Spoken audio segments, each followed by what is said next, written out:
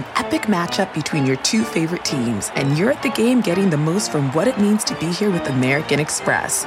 You breeze through the card member entrance, stop by the lounge. Now it's almost tip-off, and everyone's already on their feet. This is gonna be good. That's the powerful backing of American Express. See how to elevate your live sports experience at americanexpress.com/withAmex. Eligible American Express card required. Benefits vary by card and by venue. Terms apply.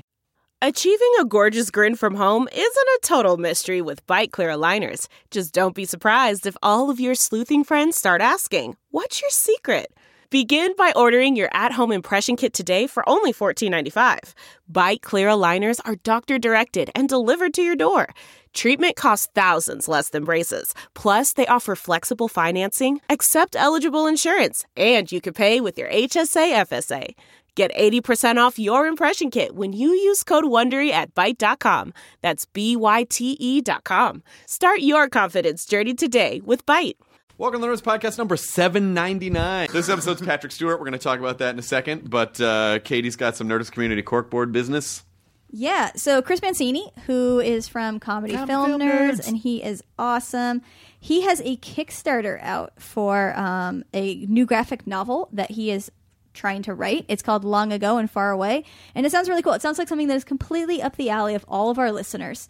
And if you know Chris, he's great. So you can find it on Kickstarter.com and searching Long Ago and Far Away. And also, we have a new podcast, part of Nerdist Sports. It's called Puck Soup. It's with Greg Wyshynski and Dave Lozo, and it's all NHL-based, but they'll also be talking to people about just other sports and pop culture and whatnot. So it's not about the cast member from Real World San Francisco who wrote nice Puck reference. Holy shit. Yeah. Oh, man. We are all in a similar age group. I thought he was hot for some reason. Why did I think that? Because he was a bad boy. Was he hot? Yeah. Maybe he was hot. I'm going to go back and look at pictures of him. Spiky later. hair. Man, if you want to feel real old, reference the Real World to young open micers. Oh, my God. Because you get just a blank look at this point. I know. Oh, believe me. It makes me real upset. Yeah, there are things that make me feel like I am fucking K-Earth 101 living in a One Direction universe. Like, it's just not a... You mean the fact that they play Depeche Mode and other bands you like on K-Earth 101? Depeche Mode, or they play fucking Nirvana on K-Earth 101. 20 years. Yeah. It's a Nirvana's horrifying thing. all over the oldies. They became a classic rock And band. Foo They are Fighters. classic rock because I mean, if you think about it, in the 80s, in 1986, if they played music from 1961, that would have felt like generations ago. Yeah, so that's all it is. Anyway, time is a forward-moving train, and we can never stop it. I was promised it was a flat circle, but we just keep moving forward. No, Kyle, the Earth is flat. Oh, you're one of those now. I see how it is, Not Flatty. really. I'm just making Flatty funnies. O'Brien. What do you got there? Okay, I got Tishka Valadina made a website called Behind the Cartoons, or Beyond the Cartoons, .com. And it is all about looking at the people who make cartoons. Sitting in this room, Chris, you seem to be a bit of an animation buff. What with your Ren and Stimpy and original Warner Brothers art on the wall here. Yeah, and I also have some original John Kay drawings and some original. Yeah, this website is real cool and ate up part of my afternoon yesterday when I was supposed to be working because it's full of amazing interviews with not just voice actors but animators, like timing people, like all the people who go into making cartoons done. Like, and I'm so excited about this. this. Did I tell you? I think I told you this. I stood in line at WonderCon a few years ago to get Ralph Bakshi to sign an original. And I'm Wizard jealous. cell. I feel like you know what a crazy Ralph Bakshi fan I is, and anytime you can bring this up, you throw it at me because I'm so jealous. I do. I like to throw it right at your face. Fucking amazing. Yeah, I mean, if you guys are animation buffs, you should watch the Mighty Mouse that Bakshi did, where John Kay was one of the directors. This is actually crossing over as part of the drinking game on my podcast. This is rad, where it's take a drink every time Kyle references Ralph Bakshi or the New Adventures of Mighty Mouse. Can I tell you something? So I've been playing Animal Crossing, and you can create a mule character. Basically, when you start getting too much stuff, you can create a second character to start holding all of your stuff. Oh, sweet. And so I created this little girl with spiky hair, and I named her Bakshi. Ah, nice. Yep. Very cool. So is it? I mean, I think named it's cool. So, I mean, that's Katie clutched her chest. Katie is going to beat you up and take your lunch money, but I'm going to push up my glasses and say, I think that's cool. This episode is Patrick Stewart, and he just couldn't be a better human He's being. the best man. This was a wonderful chat, which we're going to get into in a second. But I want to tell you, this is the third time he's been on too. This movie is called Green Room that he's promoting. It sure is. Which opens coastally on the 15th of April and opens nationwide on the 29th. Guys, go see it. It's a super fucked up movie. It is Kyle Clark's #1 movie of the year thus far. It's incredible. It's brutal. There's nothing else like it that exists. It's great. So it's super intense. And it's essential. Well, we talk about it in the podcast, but it's a band plays gig that doesn't go well. Things go sideways, and shit goes down God, in a super fucked way. It's great. So tense. It's so fucking good. Yeah. So highly recommend it. It's called Green Room. Blunt Talk is Patrick's show that he has right now, and he tells us a lot about other stuff that he's working on the podcast. So I'm going to shut up now so Katie can start this. Katie, roll the thing for episode number 799 of the Nerdist Podcast. Sir Patrick Stewart. Now entering Nerdist.com.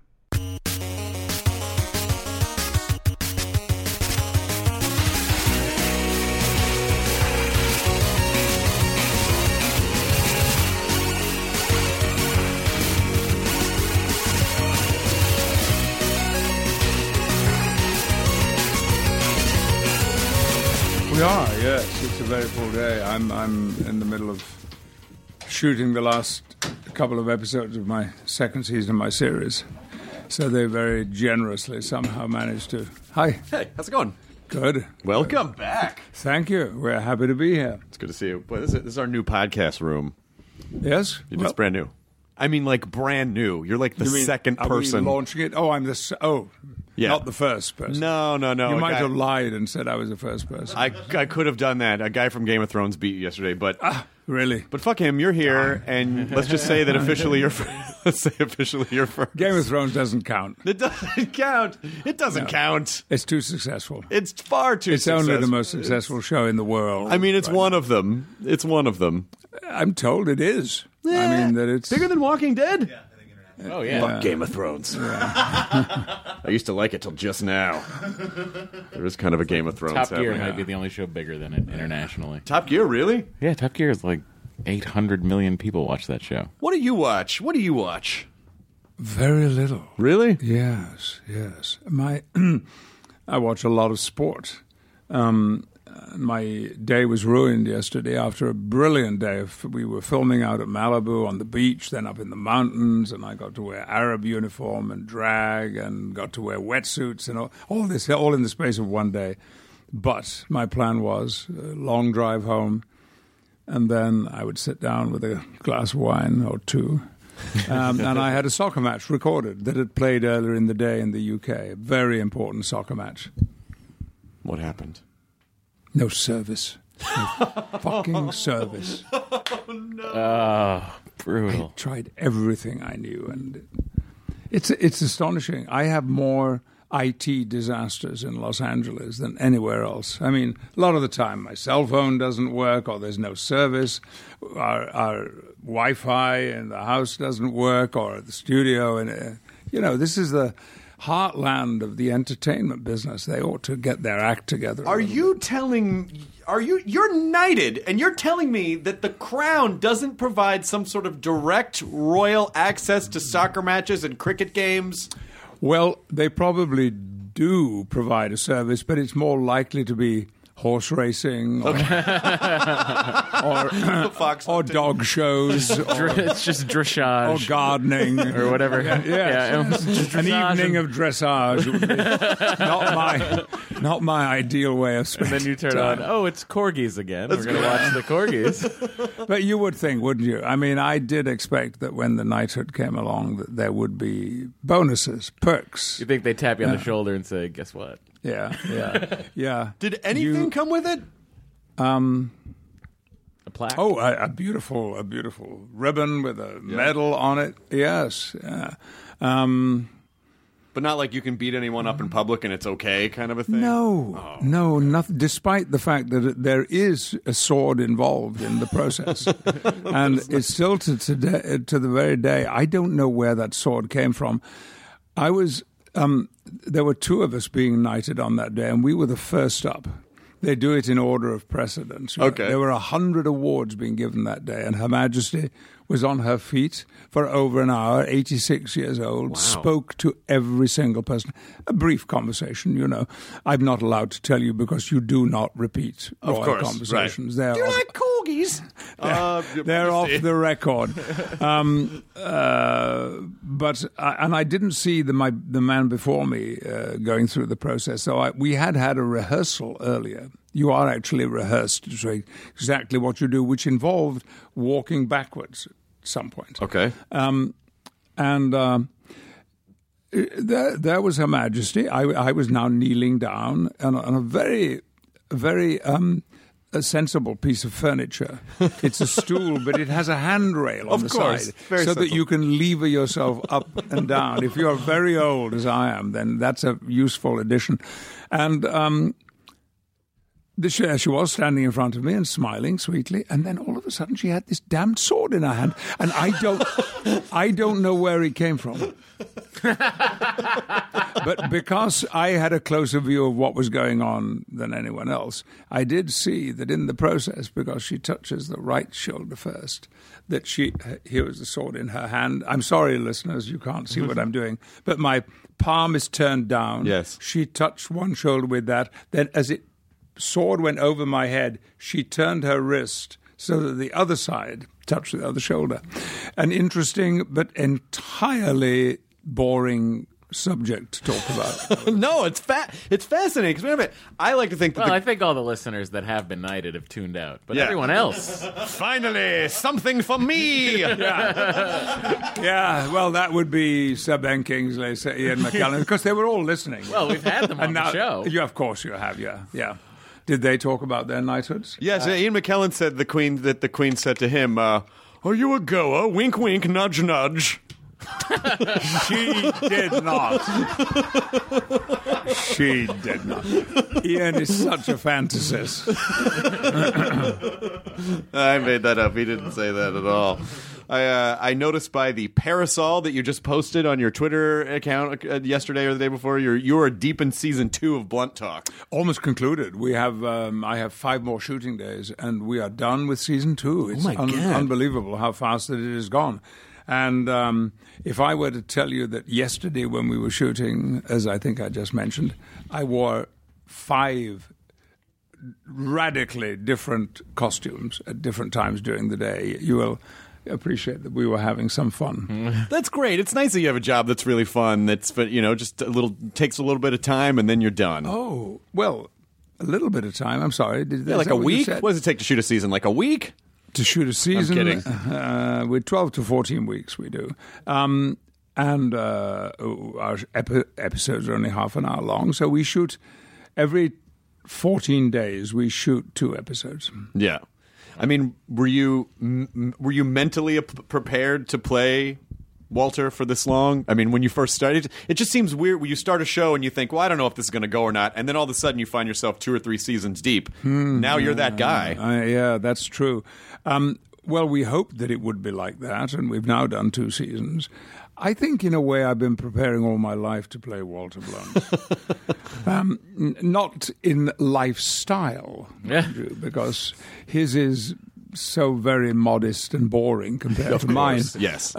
But I started, this is not something that is generally well known, but my very first job on leaving school was working on a newspaper. I was a cub reporter. Really? On my local paper. What were you covering? Births, deaths, marriages, essentially. They wouldn't let me. If anything important happened, we each had our little district, and which included where I lived, my home, and I got to do all the boring stuff. But if anything exciting happened there, one of the senior reporters would immediately swoop into my territory and take over. And I was dishonest too. I made things up. What? And, yeah. You made up death announcements? No, but I'll tell you about death. I mean, it was the society that I grew up in, which was a working class, blue collar society. People who had lived generations in this same little part of the north of England, and it was customary when there was a death in a family that somebody called to pay their respects, or in my case, a journalist who showed up to ask a few delicate questions about the deceased, that the wife or husband or parent or whoever would say to me, and I will attempt to do the accent of my youth, they'd say, would you like to have a look at him, love? he looks real grand. And so, very well, yes. Oh, he does. How lovely. Well, there was one day when I saw 3 corpses in a morning. And I went back to the newspaper office and the reporter's room, and the sub-editor said to me, "What's wrong, Patrick? You seem a bit down." And I said, "Damn it, yes. You know, this job, it's getting me down. I actually had to stand over 3 coffins." He said, "Oh, you don't have to do that, you know. You're not expected." I said, "But they ask, would you?" And he said, "No, here's what you say." And we all say the same thing. I recently had a death in my own family, and I think it might be a little upsetting if I were to see another. Would you mind if I didn't? So after that, that's what I did. That's it. No more corpses. Well, hopefully all those people didn't talk and discover that fast. a person died in your family every week for like 2 years. That Stewart boy is real suspicious. Yeah, There's a lot of deaths in his family. the lying part was another thing, and it was because I had, by the time I was 15, I was heavily involved with amateur theatricals. The part of England I come from, it was not thought grotesque or unusual or fancy or show-off to be a performer. Mm-hmm. Everybody sang, recited, danced, were in plays, in bands, in choirs. I was in a choir as well as doing amateur acting. Nobody thought that you were different or weird or a show-off. And I was working with 5 different amateur companies at the same time. So rehearsals were complicated because we can only rehearse in the evening when you're an amateur group. And journalists work in the evening. They have to attend council meetings and so forth. All kinds of things come up.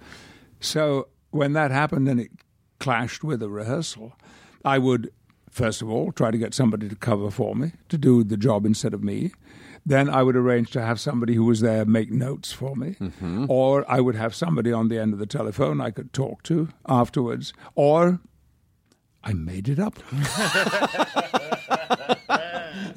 Well, that didn't go on for too long because I got found out. They did, of course. And I got found out in the following way. One night there was it was a small town, just a population of 11,000, but we had a council, town council, and I was to attend one of the meetings of the town council, but I had a rehearsal, so I didn't go. And I got somebody else to cover for me. And as it happened, there was the biggest fire broke out in the history of my town in a building almost next door to the council offices where the meeting was happening. This broke, and immediately the editor for the day said, "Oh, well, we don't have to worry. Patrick is right there, right on the spot.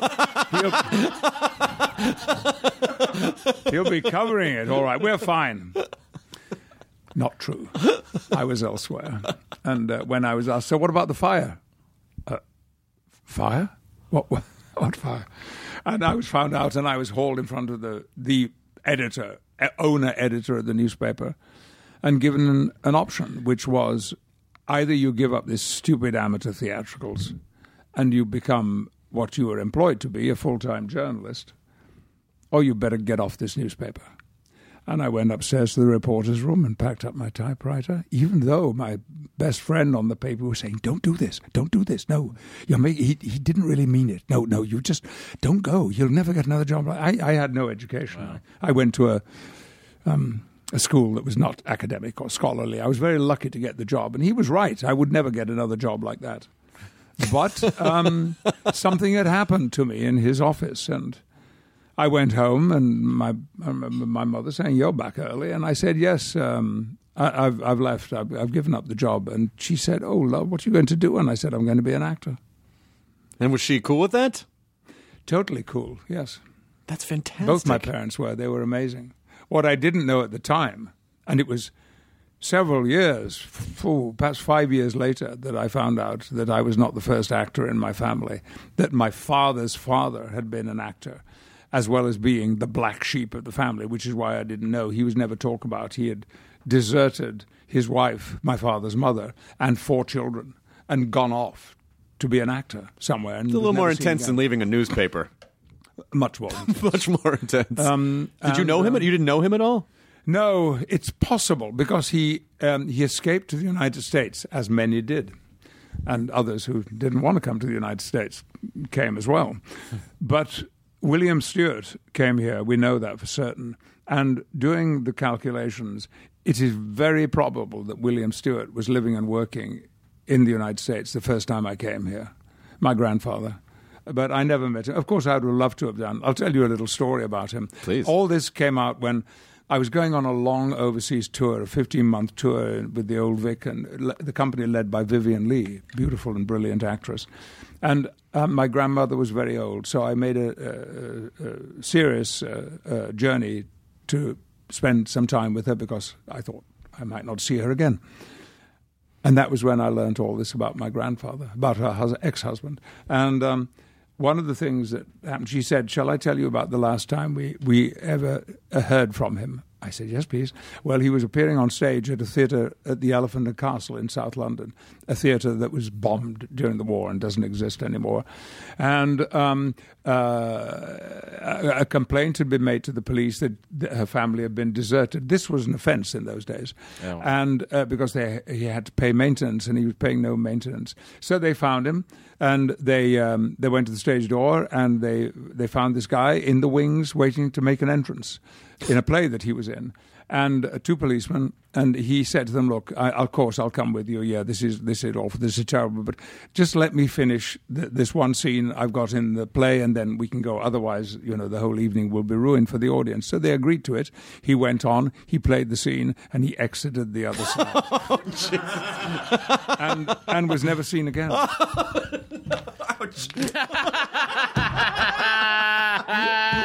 Listeners, I'm not used to the new dynamics of the room. He hit his head on the wall. I leaned back. I'm not used to having a wall right here. That was something we're going to have to look out for in the future. Yeah, it is. Well, not you. You guys are on the fine side of it. That is incredible. And just that didn't come back to get paid or anything. Or nothing. Left. I mean, he knew that the chips were down. He was in trouble. And he came to the United States. But what he did here, we don't know. I know that one of his sons also came to the United States and was certainly living in Detroit the first time I came here. In fact, I worked in Detroit in 1969. And it's very possible my uncle, was also called William, was living in Detroit at the same time. So there's a whole other line of Stewarts, maybe, that... They had no children. My uncle never had children. He had a business. All this found out when I did a television show in England called Who Do You Think You Are? Wonderful show. And I found this out then, that there was an American. He became a citizen, which I have not.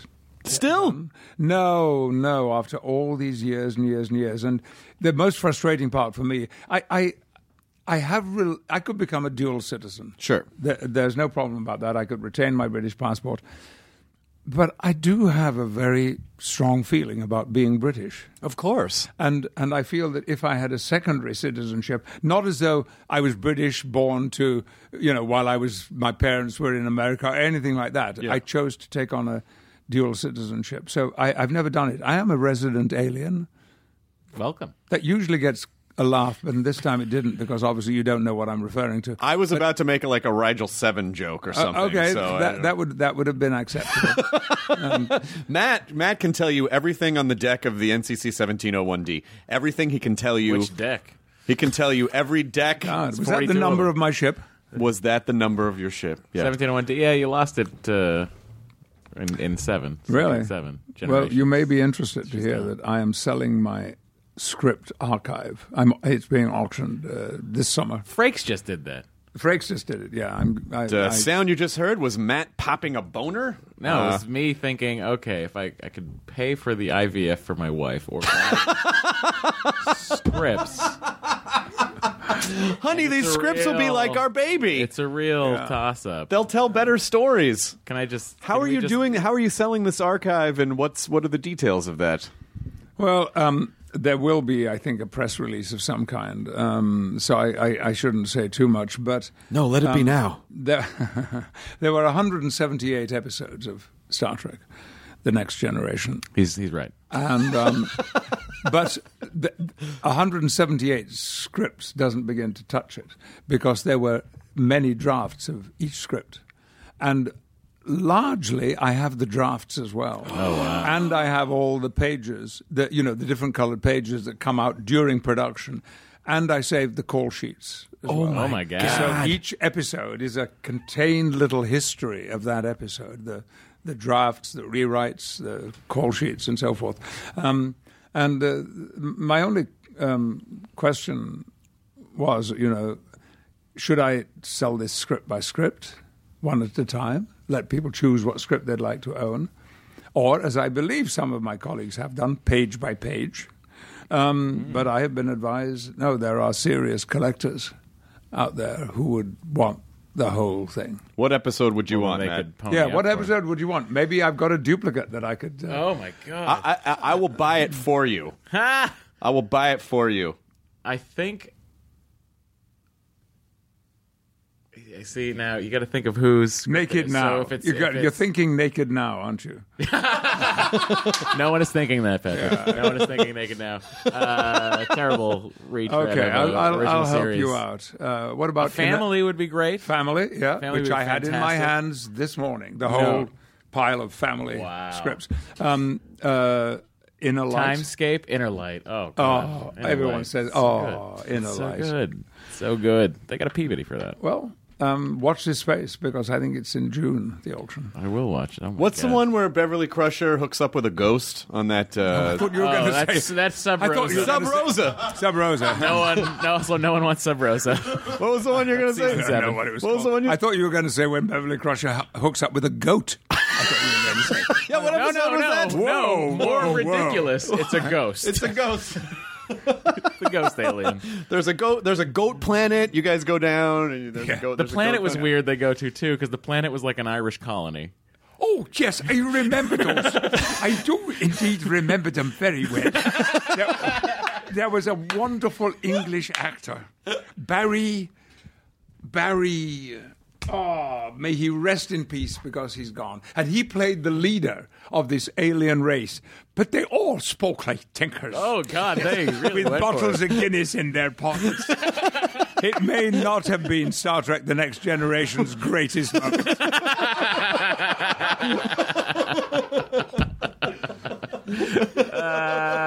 I mean, the news of this auction is epic. I think. Excuse me, I'm so sorry. Barry Ingham. Barry Ingham. Barry Ingham was the name of the actor. May he rest in peace. That is fantastic. Timescape. Sorry, I interrupted. That's the one I would want. It could be. You want Timescape? Timescape, I would want. Yeah, very I much. saw that yesterday. If you have the if you have the Timescape collection, I'd buy it for Matt as a present because he and his wife are trying to conceive a child through science at the moment. So as a celebration of new life, I would get you the Timescape. We want to make a little Wesley, We're just like I texted Wesley. I texted Will to see if he would. He was working today.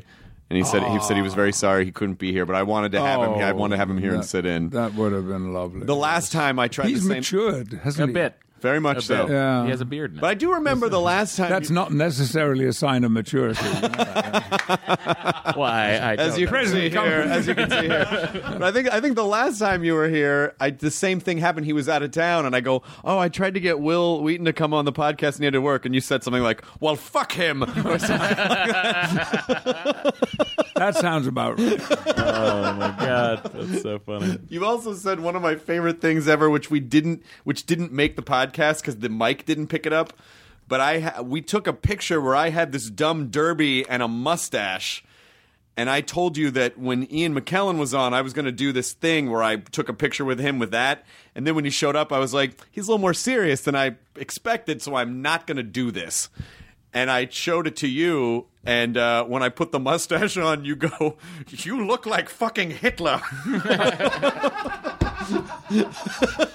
And the microphone didn't pick it up, but it was one of my favorite things. It was one of my favorite jokes. Well, you remember it, and that makes me all warm and fuzzy inside. I'm glad. For a second, I thought you were going to go, "You do look like fucking Hitler." No, I don't. What else you got in the archives you might be selling besides scripts? Do you have anything else? Yeah, there are going to be some other interesting and, as they say in the art world, important pieces. The computer that you had on your desk in Insurrection was up on eBay for a little while, and I almost bought it. Really? Someone got it? Yeah, I couldn't bring myself to fork over It them. wasn't a real computer. No, of course not. Of course not. I mean, I have been asked, you wouldn't believe how many times, what was it like traveling in the Enterprise? And I'd say, actually, what was involved was that you walked onto stage 9 at Paramount Pictures. That's all that happened. That thing never went anywhere at all. It was just all make-believe. Just sets, yeah. But then on the other hand, you know, when you've had the chairman of the Joint Chiefs of Staff say, "Captain, may I sit in your chair?" You have to. Or, you know, secretaries of state, or indeed one president Wow. asked, "May I sit in the chair?" Did you say yes? Of course. Of course. Of course, yes, with great respect. And after all this, I'm surprised that someone didn't just say to you, like, "Have a citizenship. Here you go." You know, It's not that he would you want would have it. thought, wouldn't Yeah. you know, that Ronnie, because I was allowed to call him Ronnie, would have said, "Hey, Pat." you know, Reagan asked to sit in the chair? Yeah, That's yeah. crazy. Well, to take us off, here we fire the phasers. Is that a good Reagan impersonation? No. Well, Oh, I'm sorry for this. well. No, I guess that's Yeah, not it either. you're not Hitler. That is not the president I would have expected to want to sit in the captain's He chair. was lovely. He was But of course, he was an actor. No, but he was, you know, you see, there you go. People have the impression that we're acting all the time, that you don't get the real thing. We actually are. What? This is not me. Are you serious? Are you a hologram? This is a version of me. This is a version of you. Just for your show. I appreciate that. You know, I go on another show. I'm a different person. Totally different. You know, Conan asks me questions. I don't behave like this. I kiss Conan whenever did? I possibly can. I did, yeah, on the mouth. Soft kisser? Extended. I'm right, aren't I? Yeah, I did. Yeah. Conan's got those thin Irish lips, though. You know. He's good. He was up for it. I have great respect for I him. love Conan. You still get booty texts from Conan. Hey, what's up? You up? Hey, Patrick Stewart, you up? We did. I almost kissed Conan. We had a. We were eating pasta or something on the show, and so I took the other end of the pasta, Lady and the Tramp style, but it broke right before we could get. Yeah, Meaningful, though. very meaningful. Yeah, it was. Those I could things see are not the accidents. I could see the emotion in his eyes. It felt really good. I hope we get information about this auction very soon. Did you sneak away with some stuff from? Did you take a uniform? One item I did, yeah, and it was largely done as a protest. Because, and actually Conan also figures in this little anecdote too. Others just took things, including uniforms, and I mentioned no names at all. Sure, Will.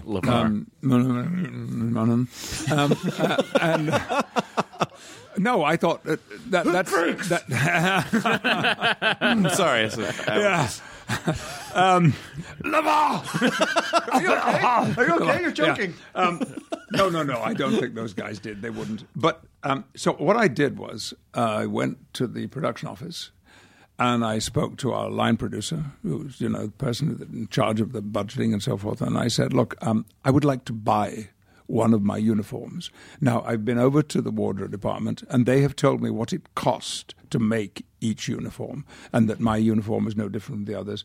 I'd like to buy one. They said, "Oh well, we'll have to take that higher up. We'll talk about that." The answer came back, "No, What? no, you can't have one." Fuck them, I thought. You know, others have taken. So I didn't take one. But I did, on the very last day we worked, I did take my communicator off because it was just stuck on with Velcro, you know. Oh, okay. Sorry. Oh, Is that- Matt, No, just- Space Velcro. What? Space Velcro. It was on Space Velcro. Yeah. Advanced Starfleet Yeah. Velcro.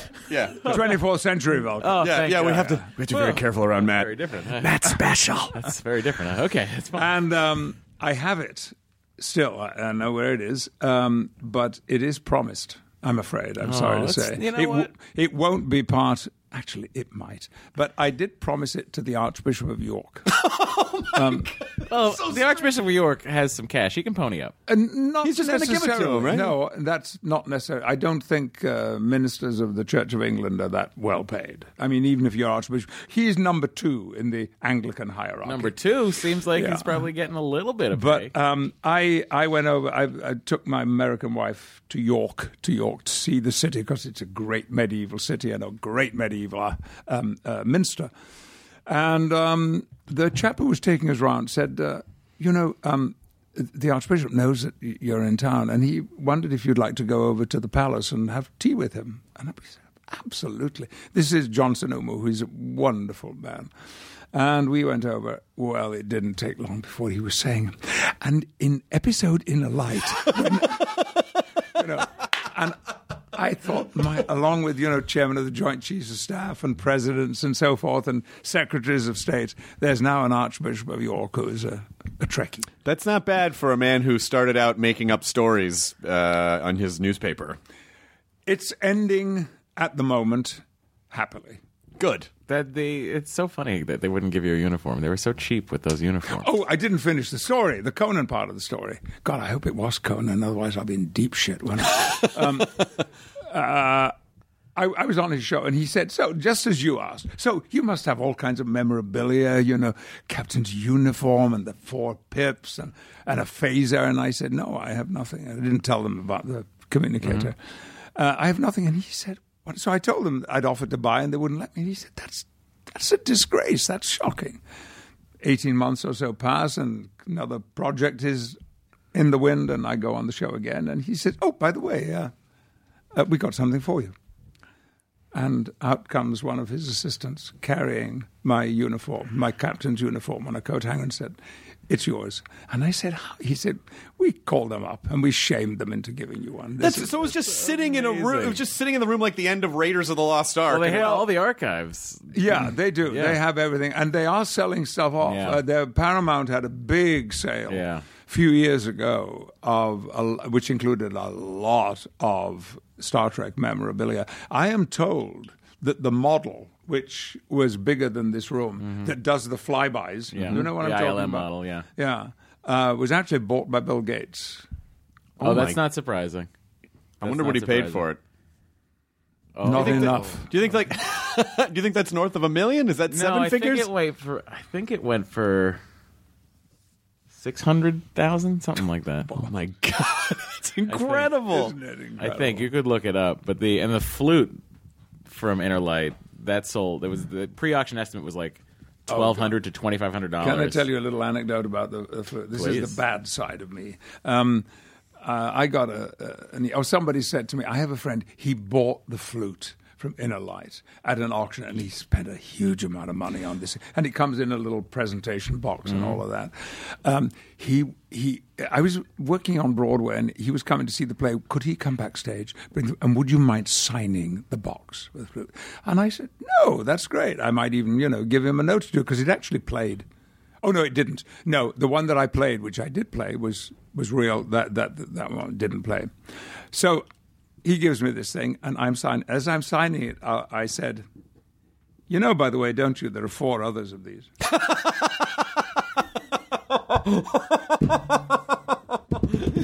Did you happen to... You should have had someone take a picture the moment you said that just to capture his expression.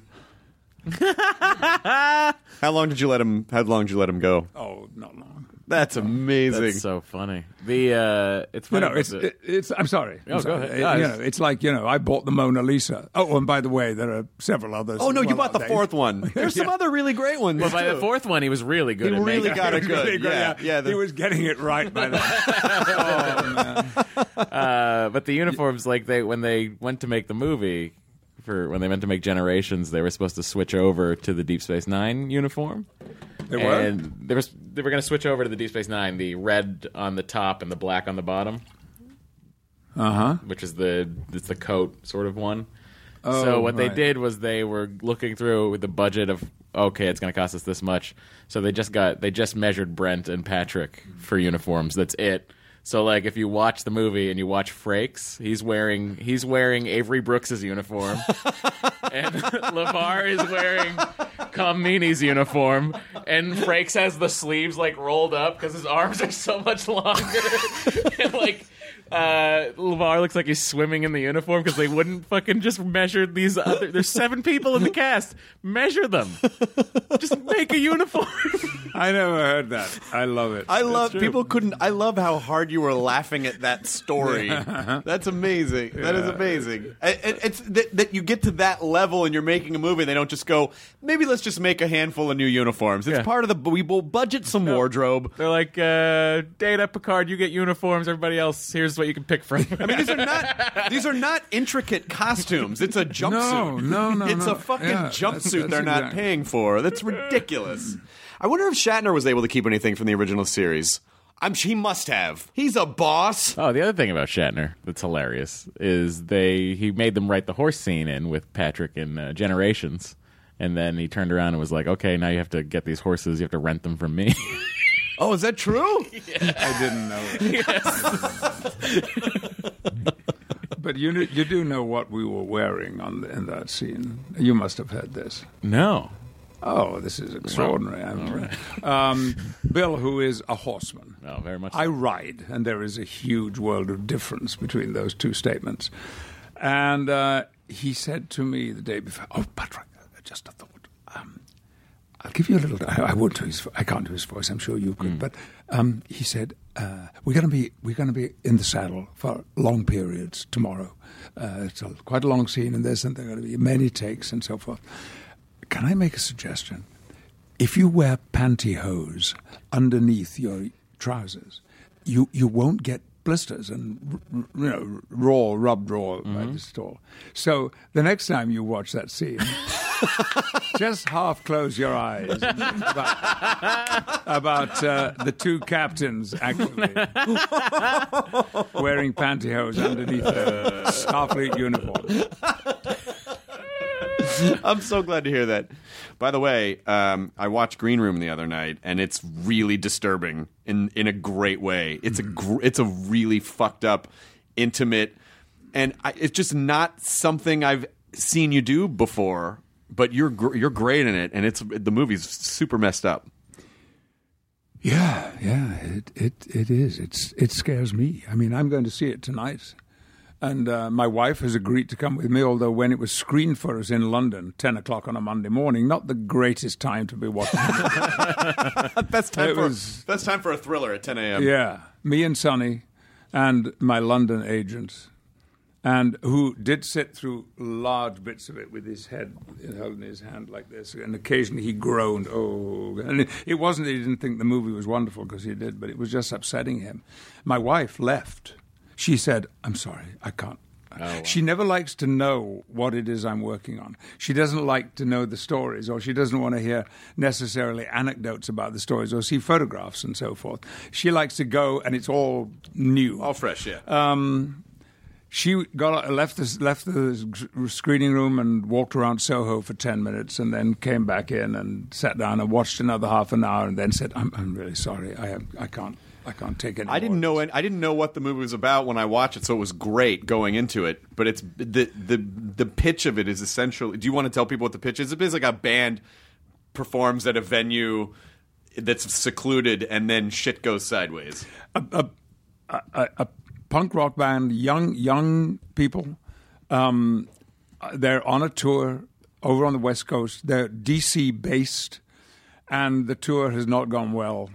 They have no money. They're broke. They're siphoning petrol out of other people's cars in order to try to get back to D.C. And then a friend of a friend says, hey, I think there's a gig you could do. And so they end up in this backwoods mountain music venue And they've already been tipped off. It's sort of kind of skinheady and, all of this. And they go, but they're going to be paid $350 in cash. And that's it. There's the petrol back, Mm-hmm. And so they do the gig. The audience is scary. It's all these crazy, shaved-headed guys with swastikas everywhere and skulls and things. And they're about to leave. The van is all packed up and they're ready to go. And then one of them realizes he's forgotten something in the green room. And he goes back and nothing will ever be the same again. It's Alicia Shawkat. Never. Alia Shawkat, it's Alia Shawkat. Anton Yelchin, Imogen Poots, Macon Blair, who was, of course, in Jeremy Saulnier's other movie, Blue Ruin, and was so brilliant in that. What was the significance of the red laces? The red laces... when people see the movie, they'll know what it I do have a means. shoe with red laces, by the way. I was just checking to see if I was wearing them. The red laces denote members of this white supremacist brotherhood, of which my character is the head, the leader.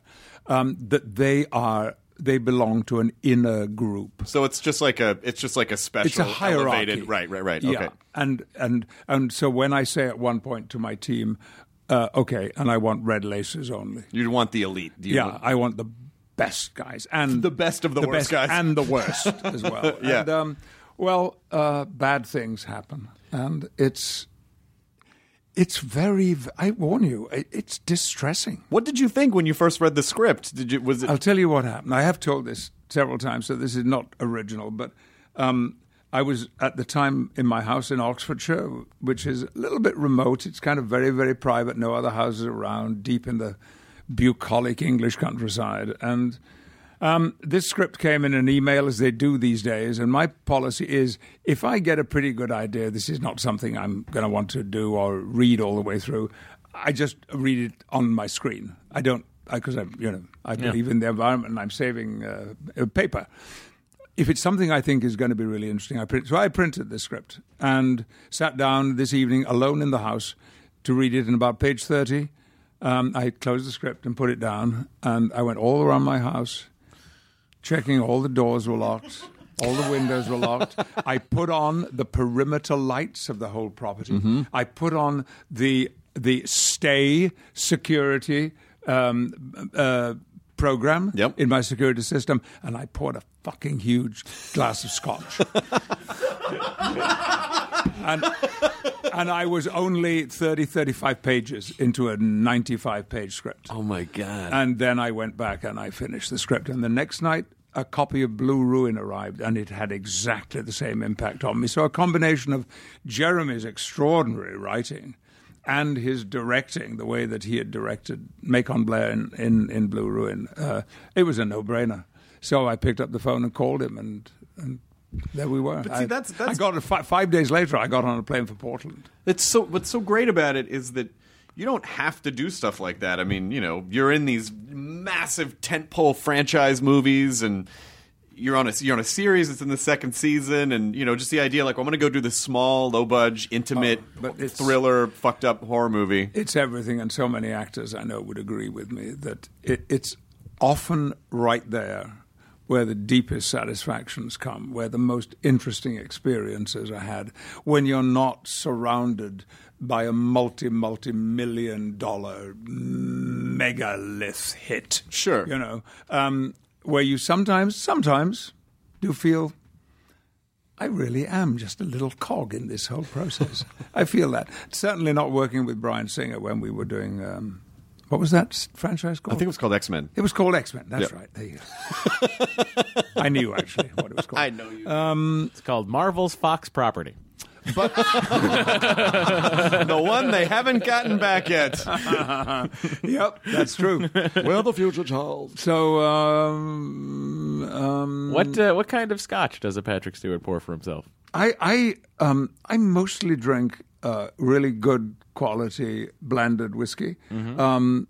In a way, single malt is a little bit wasted on me because I don't drink it neat. I usually drink it with club soda and ice. and no lemon like you people. No, like we don't. to put I don't. lemon in your I drink it scotch. I wanted to see how long you would grumble about the lemon in the scotch for like these motherfuckers over here that put their lemon in there. I mean, really, why would you? Bill Shatner was right. Yeah, whatever he said. I drink Chivas, and I had an 18-year-old Chivas. Oh, nice. Barely quite legal. recently that was extraordinary. Yeah. So, and besides, when you ask for it, bartenders in the United States recognize the name. You know, you ask for something like, Lagavulin. Crane La Barach. Right. You know, and they'll go, you what? Hey, what? No, it's Chivas on the rocks. It's easy. I mean, how do you fight the urge, the basic human urge to be comfortable? You know, like once you succeed and you're not as hungry anymore. So how do you fight the urge to go, oh, I'm comfortable, I don't want to leave my nice house, and just kind of say, like, how do you keep taking chances and keep pushing yourself and keep taking risks? Because no matter how nice the house is or the environment, I'm always starving. Like creatively. Yeah, so the hunger doesn't go away. And curiosity. You know, this is going to be an exciting year for me because I have 3 pieces of work. That's all. Apart from the ongoing Family Guy and American Dad, Sure. which is just a wonderful little bit of trimming. It's a nice bonus. Seth MacFarlane dressing on my life, on my career. I have my second season of my series. I have a very big movie beginning in 2 weeks' time, and then I have 6 months on stage with the aforementioned Sir Ian. Oh, that's fantastic. Can you say what the movie is or no? No, Damn it. What does it rhyme with? sorry. Rhymes with sorry. I mean, It rhymes with Bulverine. I don't know what you mean. I would no. If I were to mention it or talk about it, when I got home in an hour or two, there would be somebody on the doorstep waiting for me. Waiting for you. Yeah, probably a process. That would be you. That would be you waiting down there. Yeah. That's why you just put the perimeter lights on and put the stay security on, and Yeah. then you're totally fine. No, it's totally no. fine. What are you doing with Ian? We are reviving a production that we did on Broadway 2-3 years ago. We did a double bill. We did Waiting for Godot, Right. 4 nights a week, and we did Harold Pinter's great masterpiece, a 4-night. Why do I keep calling it a 4-night come? That's nothing to do with Harold Pinter. No Man's Land is the play, and we did it on Broadway very successfully. And we promised ourselves, because it's a very, very not just an English play, it's a London play.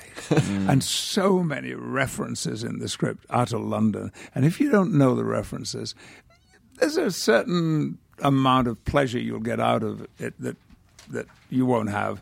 And it was a little like that on Broadway. Marvelous though the audiences were, and they enjoyed the play. But we promised ourselves, damn it, we must do this in London. So here we are on the threshold. We start rehearsing appropriately on the 4th of July, and we're doing a 5-week provincial tour followed by a 14-week season in London. Oh, my gosh. That's incredible. Is that 5 nights a week or just 8 performances a week. 8 performances? 6 nights a week, 2 matinee days. Oh, my gosh. Yeah. Your life changes. It's very different from now when my day begins at about 5:30 in the morning. Well, 4:30 in the morning, and then I get picked up at 5:30. And hopefully I'm home in the early evening, just in time to learn some more lines and go to bed. Where's your brain week 7 of a 14-week run? Where you're like, okay, we've done this a million times. And then... It's just a little trick, that's all. I'll give you an anecdote to illustrate the trick. I did a production of what I have always believed is the great American play, is Edward Albee's Who's Afraid of Virginia Woolf, which was filmed so spectacularly with Richard Burton and Elizabeth Taylor. And when I did it, it's a long play. It's 4 acts, and they're huge. The play runs well over 3 hours, 3.5 hours. And there are only 4 characters in it, so there's a lot of talking. And the play begins with Martha and George, the people who own the property where the action takes place, arriving home after a dinner party. And then the play goes on for the rest of the night. And I asked the stage management, the carpentry shop, if they would put a practical lock on the door so that in order to begin the play, I had to put an actual key into an actual lock and turn it, open the door, and then Martha would say her first line, Jesus H. Christ, is the first line of the play. And we're underway. So standing behind the door, I did this with the brilliant, wonderful American actress Mercedes Ruehl. All that Mercedes and I knew as we stood behind that door and the house lights went down and some little music began and then the curtain went up was, all we have to do is to open this door. And we don't know anything else. Everything else is unknown for the next 3.5 hours. Am I making any sense? Yeah. You're basically saying no, because you're basically. It sounds like you're basically saying you learn everything and then you forget it, so it can be a fresh experience each time. And the actual tactile experience of turning a lock is the opening of this new thing. Yeah. See, that's how you keep it new every night. Exactly. Because it has never happened before. Another little anecdote. When I was about 12. I was allowed to go to a theatre performance on my own at my local repertory theatre, professional, and I went to a matinee. And I saw this, and I was enchanted, thrilled, transported out of myself. I didn't like my life growing up very much. But sitting there and watching this other world on the stage, I was enchanted. I came out of the theatre, and they did a strange schedule. They did like 5 o'clock, 8 o'clock shows on a Saturday, and I'd seen the 5 o'clock show. There was a queue of people queuing to go in. And I didn't understand what they were going to see because I'd just seen it. And this is naive, I know, and I was a child. I could not get my head around that what I had just seen could possibly be repeated. Again, yeah. Wow. And so I think of that a lot when I'm doing runs. So, my first line in the play I'm doing with Sir Ian in later in the year is, as it is the first thing I say, because I'm pouring drinks. As it is, and he says, oh yes, as it is. And then I say, cheers. And then he talks for a long time. And, it's again the same thing. I've got a glass in my hand, and we get standby, curtain going up. And all I know I have to do is pour a drink and nothing else. Does it sound fucked up, that? No, it actually, it kind of makes it seem, I can understand why it would be fun every night when you're recreating this over and over. Before. It's never happened before each time. And Ian believes in the same philosophy very strongly. So it means that, whereas we were in Waiting for Godot, when the two of us never left the stage for the whole 2.5 hours, that we can trust the other actor to also be hopefully living in the moment. In Ian's case, not hopefully, he is. And that everything is spontaneous and happening as if for the first time.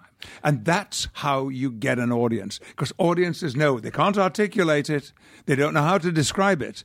But because I've had it in the theatre, I'm sure you all have.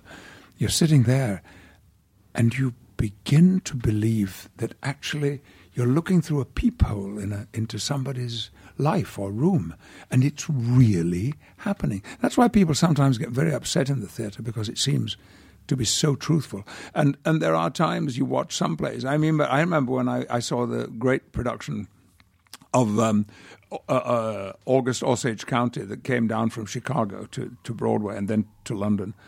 I actually had to leave at the intermission of a production and a performance I was thrilled by, because it was too real and it reflected aspects of my home life and my childhood that were just making me so unhappy. Wow. I couldn't take it. And because this is the way those actors worked. There was everything about them that this has never happened before. You're hearing this for the first time. And somehow you felt, I shouldn't be watching this. This is too private for me to be an observer. It is. It's really, and it's also very fascinating to hear that it sounds like whatever was making you unhappy as a child, and you kind of went into theater to escape all that, and then that moment was the very thing that was then taking you back to that to that point. Yeah, it's curious, isn't it? Did you ever, in a grand scheme, did you ever get away from it? Did you ever get away from all the stuff that made you unhappy? No, I made use of it. thanks to, after I came to California, a lot of quite expensive but absolutely blue ribbon therapy. Oh, good. Oh, seriously. Good. That's what I did. And all this stuff was, for several years, gone over and over and over and over. And it gets worked out. And you can face it, and you can talk about it. And we hear this a lot, especially now. I work a lot with an English organization that deals with domestic violence. Because that was part of my life. And makes me very proud to be associated. The charity is called Refuge, and they do brilliant work in the United Kingdom.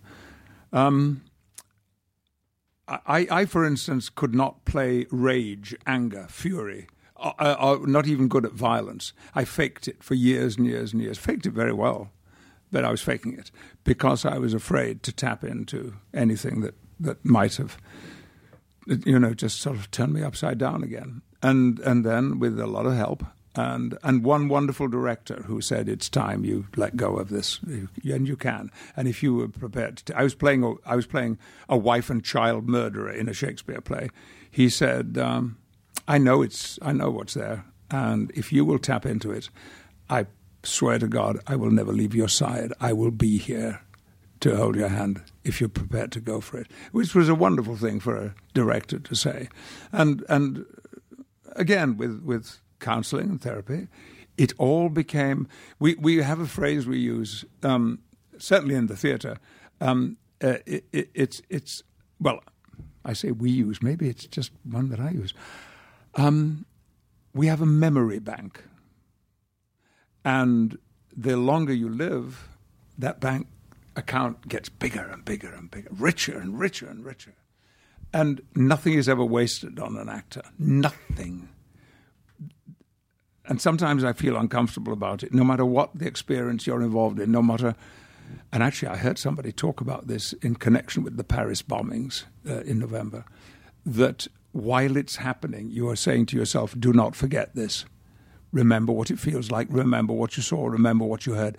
Keep these sounds fresh and vivid in your memory. Don't try to erase them because they're going to be really valuable later on. So it makes life kind of interesting. Well, it's good. I think it's good for people to hear I think it's important for people to hear who are going through it, to hear, oh, this is something that Patrick Stewart went through, and he was able to deal with it, and he was able to use it, and even he struggled with it for a long time. So I think that's really important, because I think most people kind of have that thing where they go, well, everyone else has shit figured out except for me, but the ultimate truth is that no one has shit figured out. It's very interesting, because of the work I do for Refuge, and things that I've written, and like now, like here with you talking about this, someone will come up to me. It happened, I went to hear, Joel Grey has written a really lovely autobiography, and he did a reading from it a couple of Sundays ago, and afterwards a woman came over to me and said how much she enjoyed my work and Star Trek and so forth, and then I knew exactly where she was going to go, because her eyes began to water. And she said, and your work with domestic violence. And I said, it's a problem for you. And she nodded her head. And encounters like that are, we're actors, we're shallow people, we're egocentric, we are full of ourselves, we don't give a shit about anybody else. But when you get moments like that, when someone says, it helps what you've said and done, is fantastic. So it gives celebrity or notoriety, whatever seems appropriate, another color. I think the other kind of reward that comes from it is that I assume you sort of feel like if someone else can benefit from what I went through, then it wasn't a waste of, it helped someone else go through it. And in my case, it had two stages, because I knew my mother was suffering, and I knew I could not do much to help her. So what I do now, I do from the woman I couldn't help. Of course. When I was 6, 7, 8. And my father has had a pretty bad press, all in all, about all of this. Naturally, he has. He was the one who was committing the violence. But then 2 years ago, when I did Who Do You Think You Are?, to my astonishment and completely unexpected, the subject of the hour-long television program was my father. Oh. So I discovered things about him I didn't know. And one of the things I discovered was that in 1941, he returned on the last boat out of Cherbourg, part of the British Expeditionary Force that had gone into Europe to fight the Nazis. And then we were pushed out, Dunkirk. And there wasn't, people all know Dunkirk, but there were other places too where Allied troops were on the beaches and trying to get back to England. And they showed me live on camera a newspaper clipping which said, Sergeant Alfred Stewart has returned home to Murfield severely shell-shocked. Oh, wow. None of us knew. I swear to God, none of us knew. Not my two older brothers, not my mother. Nobody had said that. And certainly nobody would have mentioned PTSD. And all they would have said was, come on, act like a man, pull yourself together. Sure. And then when this particular part of Dad's military service, I stood on spots in northern France where the war historian, his regiment historian said, your father must have stood right on this spot at this moment, and here's what was happening. The train, they were going into Abbeville. The train had been stopped because the Nazis, that were supposed to be 50 miles away, were already in the town, and they were strafing and bombing the railway lines. And your father's train stopped here because we know there was a bridge there, and your father, he was part of the military police then, one of his job would have been to get everybody out of the train and into the long grass, into the woods, anywhere, the riverbanks where they could be safe. And they said, your father would have been in charge of that. And the things he would have seen in those days surrounding that would have been appalling because the Nazis, they made a particular, this was intimidation. They would strafe with their fighter planes and shell roads filled with refugees trying to get away from the fighting. But they would chase them there and they would gun them down, and my father would have seen all of that. And no one should have to see stuff like that, but nobody ever helped him. There was no... He didn't know to ask for help. No, he didn't. And it was embarrassing and shaming to have to admit to it. You didn't because you weren't a man if you'd been so shocked and frightened as he must have been. And when I talked to specialists in this and talked about my experience of him, he said, archetypal behavior. There's absolutely no question your father had severe PTSD. Everything you tell me, the weekend alcoholism, the violence, the mood swings, and so forth. So now I do the refuge work for my mother, and there's an organization called Combat Stress. And I do that for my father. That's wonderful. That's really wonderful. And I think it's amazing that you can talk about it, and I think it's amazing that you're still doing the work. And even though at the time you didn't have the knowledge and you didn't know about the therapy, you didn't know how to help, already you must have helped thousands and thousands and thousands of people. I mean, it's an incredible gift. It's an incredible gift. It's I feel very grateful. I adore you. You are such a wonderful man. Oh, thank you. I mean, the fact that you're okay talking about Star Trek stuff and you're letting us nerd out about every script and everything. You talk about that. You've opened up about your family. I mean, you're such a great human being, and I really hope you continue to come back on the podcast as things come up for you. Anytime. I adore you. Thank you. And you know, when I was we're going to put you on record as saying anytime. Okay. No, listen, we have witnesses. And Will just says the most wonderful things about you. Really? Yeah. He and I had a very unusual and interesting relationship because he was the kid on the show.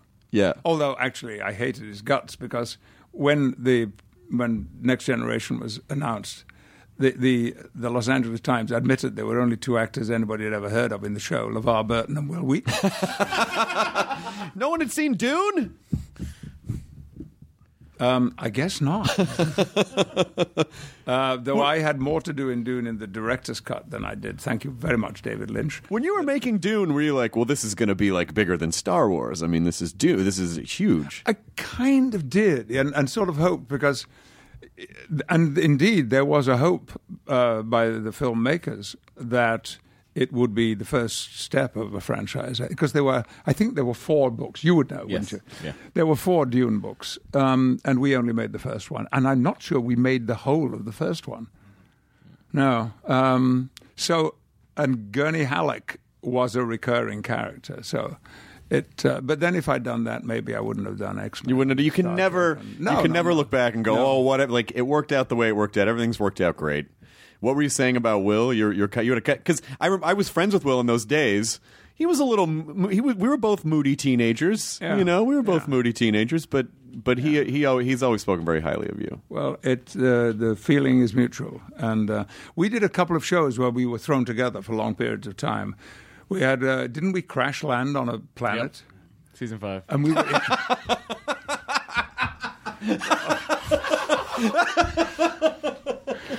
He does that all the time. Oh, man. And we were in a cave, and I was badly hurt, and he was looking after me. Gave you a tourniquet and a lot of fun. Yeah. Yeah, the uniform that they paid so much money for. And we were somewhere in the desert outside Bakersfield, I think. I can't remember where. Sorry if that, just kind of No, you're on a planet. undermines You're on an alien planet. Yeah, it was the Patrick. alien planet called Continue. Bakersfield. Yeah. Green Room rolls out April 15th, and I absolutely encourage people to see it, not just because it's super fucked up and it's a really great thriller horror movie, but it's just you in this role is different than anything I've ever seen you in before. It's really great. Thank you very much. And thank you for being here. Hang on, nerds. I know it was season 4. End of season 4. God. I don't want them to tweet at me. Yeah. Your life They're will going become to anyway mundane. because they Yeah, stopped they the stopped podcast it at that to point tweet and at tell you me. to fuck yourself, and then they're going to come back in and go, "Oh, I listened to the rest. I'm sorry, you did put in the correction. oh, boy. Still, fuck you for messing it up the first time." I get it. I will speak up for you. in front of Thank you, Patrick Thank you. Stewart. Matt actually invented an escape code for the Enterprise called Alpha 39. If you're ever in a conversation where someone has cornered you about the specifics of a particular Star Trek episode, you just go Alpha 39, hit your communicator, and they immediately beam you out of any Back to your situation. quarters. Wow. Yeah. Anytime, if you walk in on an awkward situation, like Yeah. Frakes is getting handsy with a lieutenant, then you just Alpha go 39. Alpha 39. Yeah. Get yourself out of there. Yeah, then you're out of here. Love that. Well, I don't need to use that here. No, because I don't thank want you. to get out of here, but I'm afraid You must go. There are other clock things is that are ticking. very busy. Thank you so much. Enjoy your burrito, everyone. And as I said, I adore you, sir. And by the way, thank you very much. I should also add, the movie opens in New York and Los Angeles this Friday. It opens nationwide 1 week later. So Okay. that will be with the 19th or the 20th. The or something 22nd, like that. probably. I don't want people thinking, where is it? 29th. It's not coming to my cinema. 29th nationwide. I'm sorry, Americans don't really speak like that. We do speak like that. some do. That's okay. I think the whole time I've been like, hello, I'm a British person. You must be like, okay, fuck this guy. So please, I appreciate your any impersonation of an American accent. Okay. Well, next time I'll come back with a lot of them. Please. Great. Can't Hey, wait. maybe you should. We end the podcast saying "Enjoy your burrito." Maybe you should say that in your favorite American accent. Enjoy your burrito. Yes. Eh. Yeah, buddy. Yeah. You should just enjoy your burrito. Yeah, buddy. Yeah.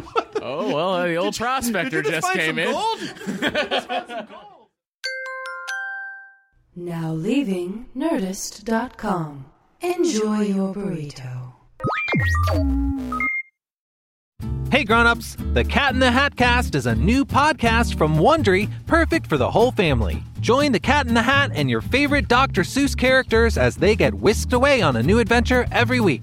Fish dreams of creating his very own polite and quiet podcast. That is, until he gets a surprise visit to his Fishbowl podcast studio from the Cat in the Hat himself, and it becomes very clear that the cat has other plans for the podcast. And those plans are the opposite of quiet. Sing along to new favorite songs, try your luck at Titanic tongue twisters, have some fun with wondrous wordplay, and most importantly, bring your family along for all of the adventures in the Cat in the Hat Cast. Follow the Cat in the Hat Cast on the Wondery app or wherever you get your podcasts. You can listen to the Cat in the Hat Cast early and ad-free on Wondery Plus. Join Wondery Plus in the Wondery app or on Wondery Kids Plus on Apple Podcasts today.